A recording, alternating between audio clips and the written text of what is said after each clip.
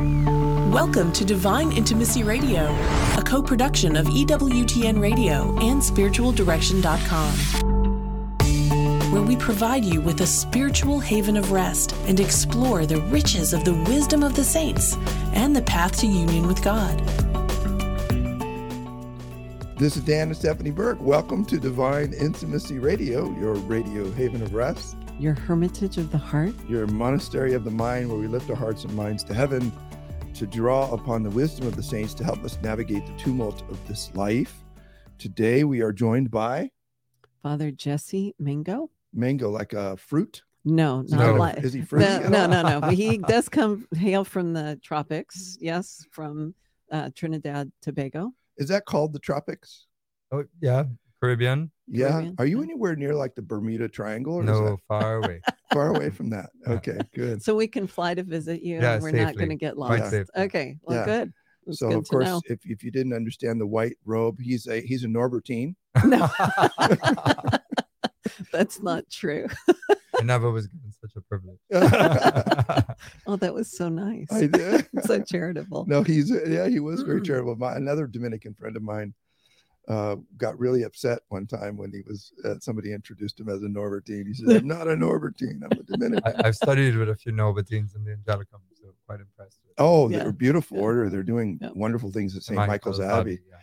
in California. God be praised. Wow, what a beautiful, God be what a praised. beautiful place. Okay, so Father Jesse, of course, is a Dominican, not a they both wear white habits. If you didn't know the joke, but Stephanie, this is part two. Part one, you can find out on YouTube, SpiritualDirection.com. Ultimately, they'll all be on SpiritualDirection.com website. But Yeah. you, scripture passage that moved you.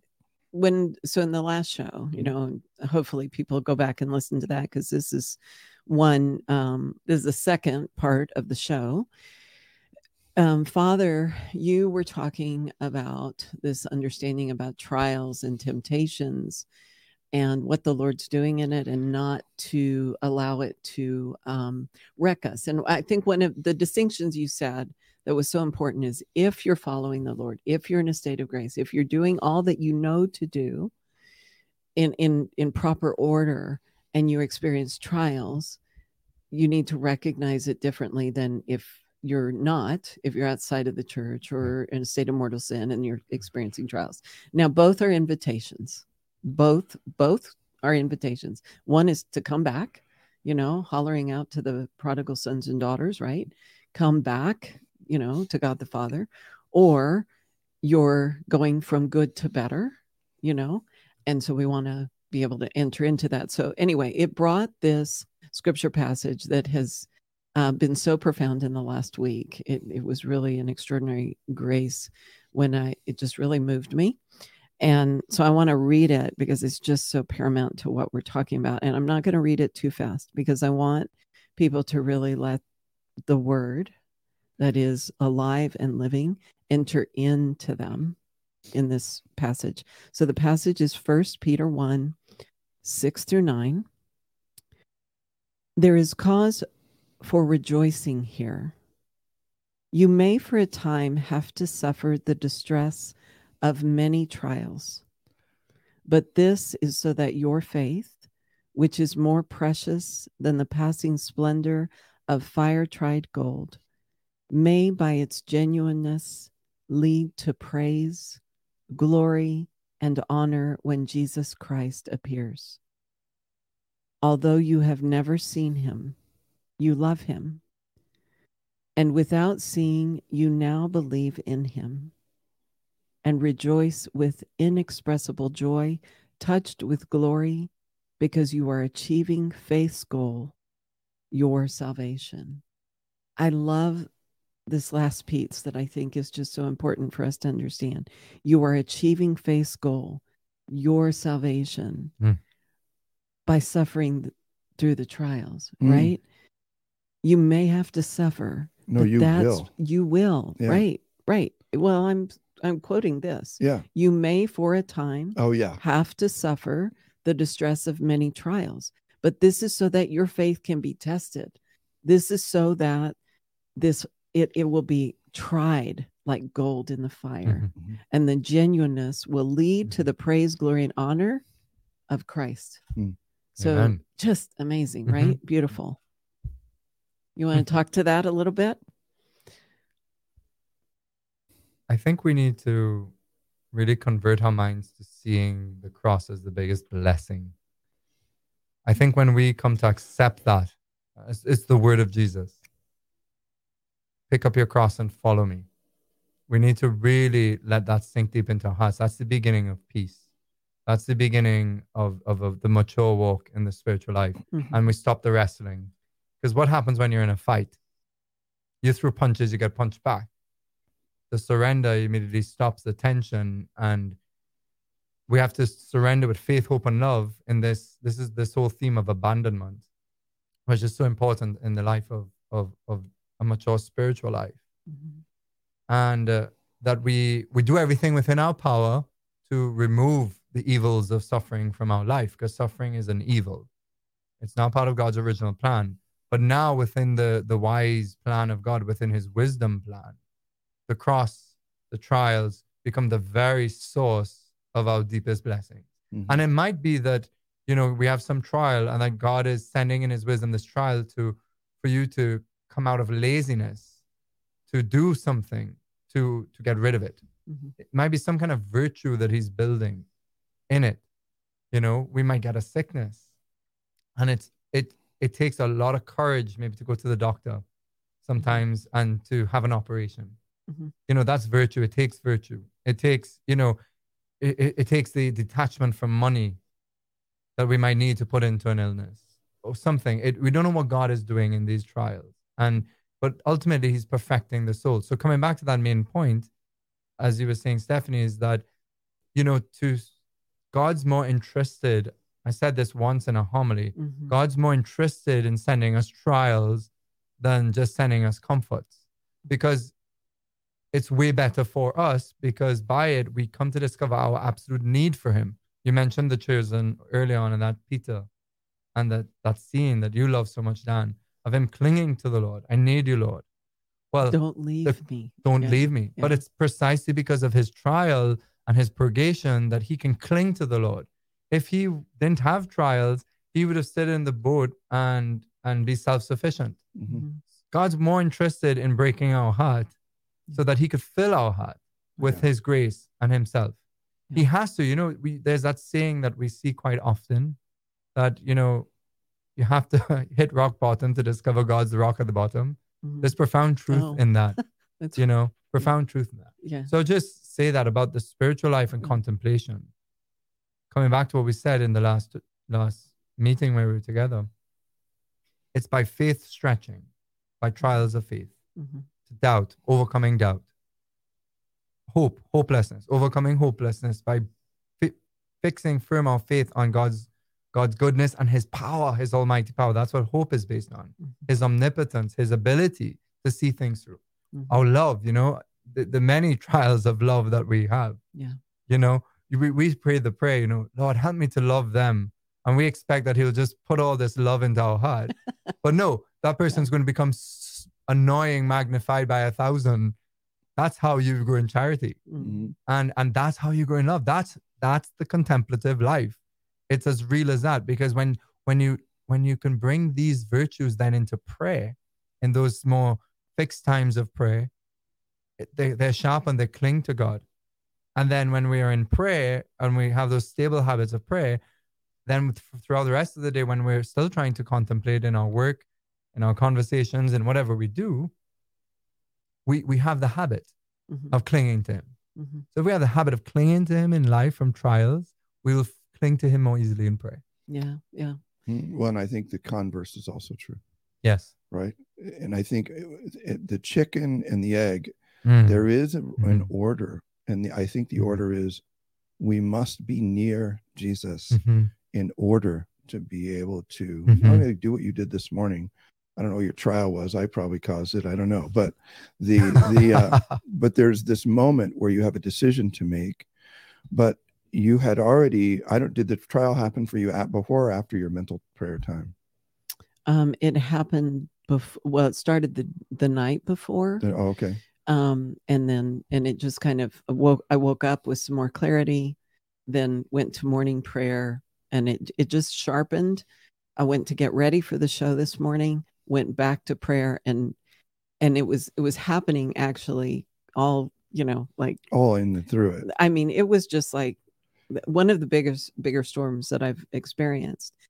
And it was happening as I was getting ready, went to prayer, and I just went to my knees. The rest of you in community, up in the chapel, y'all were praying. I couldn't utter a word except to put myself right before the Lord on my knees and just keep just lean.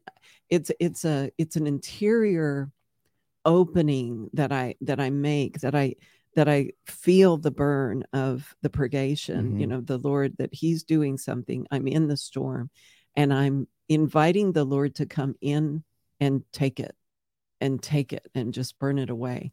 And so it's this interior opening of making a space for the Lord and making an act of the will to say, I choose you, Lord.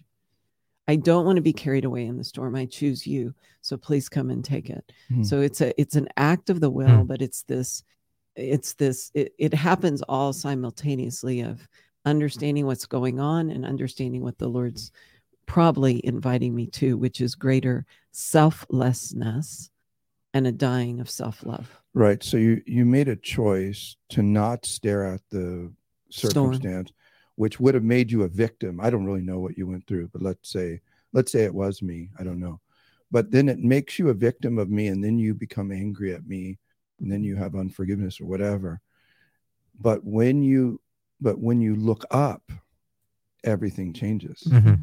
When you look up to Jesus, now you're availing yourself of grace. Now you're, instead of being bound by a destructive way of responding to the trial, you're being liberated by the trial, and you're actually ascending to God in your heart and in your mind, and being set free by the very pain that might bind somebody else. It's like the analogy of a knife, in surgery, having to cut out the cancer, it's going to hurt. Yeah.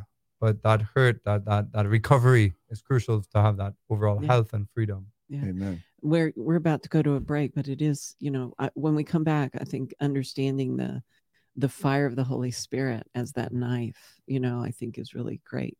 I also have another scripture verse for this battle that we all experience, whether it's little or big. Yeah. Just a small one that'll, I think, help us launch us into this conversation about contemplation, finding peace in the storm, and this call that we are all called to lean into prayer. Yeah. And to what the Lord's doing in and through us. And then what I want to do in the last segment is just get super practical. So we've been talking about kind of an experience, we've been talking about the theology, but in the last 6 minutes, what I want to do, or 12 minutes that we have, is I want to get down to, okay, somebody's listening going, I want that. How do they get that? So we'll be right back on Divine Intimacy Radio. The beautiful fact that no suffering is wasted, that all suffering has a purpose, and to wrestle with the idea, which is that everything that happens in our lives is either willed or permitted by God. Okay, God, why would you permit these things? I know that you're a good father and you're a loving father, so there's something there. So I have to bridge this gap between your permission of my suffering to your love for me as a father.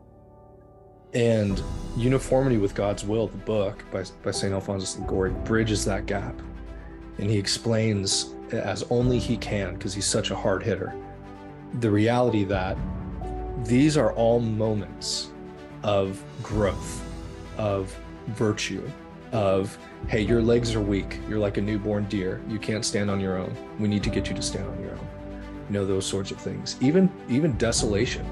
The day-to-day kind of the ebbs and flows of the spiritual life. Those things are all permitted for a greater good, whatever that might be.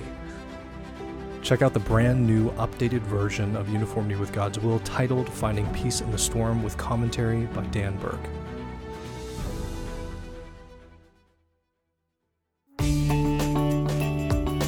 Welcome back to Divine Intimacy Radio. Dan and Stephanie Burke with Father Jesse Maingot, Dominican extraordinaire. Has anyone ever said you were Dominican extraordinaire? Oh, you're the first. Okay. Probably a lot of firsts hanging out around here, unfortunately. So before the break, you mentioned another inspiration to some wisdom from Scripture. Yeah. And so we're going to enter into practicals, like, how do you do this? How do you do this practically in your day to day, whether it's a huge storm outside, whether it's the culture, whether it's what's happening with your kids or your marriage or your family, your finances, whatever it is, or whether it's the interior battle of just your own purgation, moving from good to better, or choosing the good, right? Yeah. So I just love this. This is Moses speaking to the people. So he addresses them. The people, it says. Okay, we're the people. So Moses answered the people, "Fear not, stand your ground, and you will see the victory the Lord will win for you today. The Lord himself will fight for you. You have only to keep still." You have only to keep still. Contemplation, prayer, surrender. People don't understand that when we talk about this exercise of virtue, of leaning into the Lord, greater faith, greater hope, greater love, they think of it as like, oh yeah, I've got faith, I've got hope. We're talking about a radical faith, a radical hope, a radical love beyond anything that we've experienced out in the world, a radical surrender, a radical vulnerability of leaning into the Lord and letting him take possession of us. I love that word because I think we have to understand that the Lord wants to marry his people. This, the other one that I love, is he's a jealous lover. He's not content with, the ring finger on your right hand. He's not content with your left foot, not content with half of the hairs on your head. He wants every part of you, your mind, your body, your spirit, your soul. And that invitation to that radical relationship of really giving yourself over to the Lord in the midst of these storms, standing still, not allowing it to rattle you, not allowing it to cause you to sin or to go back to old behaviors or old patterns, but to trust in the Lord and say, you are in this. I surrender myself to you. Take over my life. I will do whatever you ask of me. Burn this out of me. Fill me with all that is of you, so that when I rise, I can love and serve other people according to how you made me, your design, your desire, your will, so that his divine will, his kingdom can reign supreme in the midst of everything. And like how to do that is the big thing, right? The contemplative life is made up of two very clear calls from Jesus to follow him. He said, take up my cross and follow me. And if you don't, you can't be my disciple. The two things related to living the contemplative life, which begins this freedom. I mean, the beginning of the freedom is, of course, our baptism. And then when we begin to live it out, our baptism, the graces begin to become manifest. But that requires a yes. And everybody has to say that. Peter said his first yes, and he ends up in the storm, and he makes many mistakes. But because he remains with Jesus, they turn into more and more yeses, because of that grace. We need to practice daily mental prayer, which is in and of itself an ascesis, or in and of itself a self-denial and self-giving, because it's always a little difficult. You were a principal of a Catholic school when you started mental prayer, right? Yes. Right. So you started with, I think, 4 hours a day, right? Not even. Yeah. And we had a house full of kids. We were the Brady Bunch. Yeah. Some of them were a little off the rails. Yeah. We were kind of holding like our on. Producer. We were holding on for dear life. You were not yet levitating. Yeah. Neither was Wow. I. So there was a lot to be purged, but it was this, and I guess really the grace of really going to the pigs, to going to your end, becoming a prodigal daughter or son, is that you understand, I can't live any other way but to follow the Lord. I can't turn back. So how do I keep moving forward? And what did you start with, though? I started with a very short amount of prayer, 10 to 15 minutes in the morning of prayer. So I had a place. I had a little particular place. Sacred space. Sacred space, sacred time, sacred attention. Yeah. I had to commit to that. I love talking about first fruits. Yeah. So I would give the Lord my first fruits of the day. I'd get up before everybody was stirring. I'd get my cup of coffee. Love I'd go that. to my prayer place, and he got the best of me, which was first. And so I just sit at his feet. I was Mary at the feet. Martha in my head was running around, but I was telling Martha to go sit down. I'm going to be Mary for these first 15 Mary minutes. At the feet, Martha in my head. That's Yeah. I like that. I mean, that's kind of reality. Yeah, it was. And it was Yeah. reality in those days. I felt like an octopus, But you were showing up. I was showing up. And what was beautiful is he met me in that. Yeah. I think people don't understand. All he wants is our effort, just a little effort. And he meets us there and then multiplies it. He's Faith the mover. size of a mustard seed. Yes. Right. Yes. Right. So practical. So folks are out there listening going, yeah, okay, still like what? Like what do you do? If you go out to spiritualdirection.com shop, you'll find one book. It's the beginning place, Into the Deep. You'll also find on the website a 5-part video series we did just to explain this. People could only hear this teaching if they were an Avila Institute student or if I came to their parish or whatever. Now it's in a video series. Anybody can get it, and it costs $1,000. It does not. Right. It's free. It's free. It costs us thousands to produce, but it's free. So that book will tell you sacred time, sacred space, sacred attention, how to do that.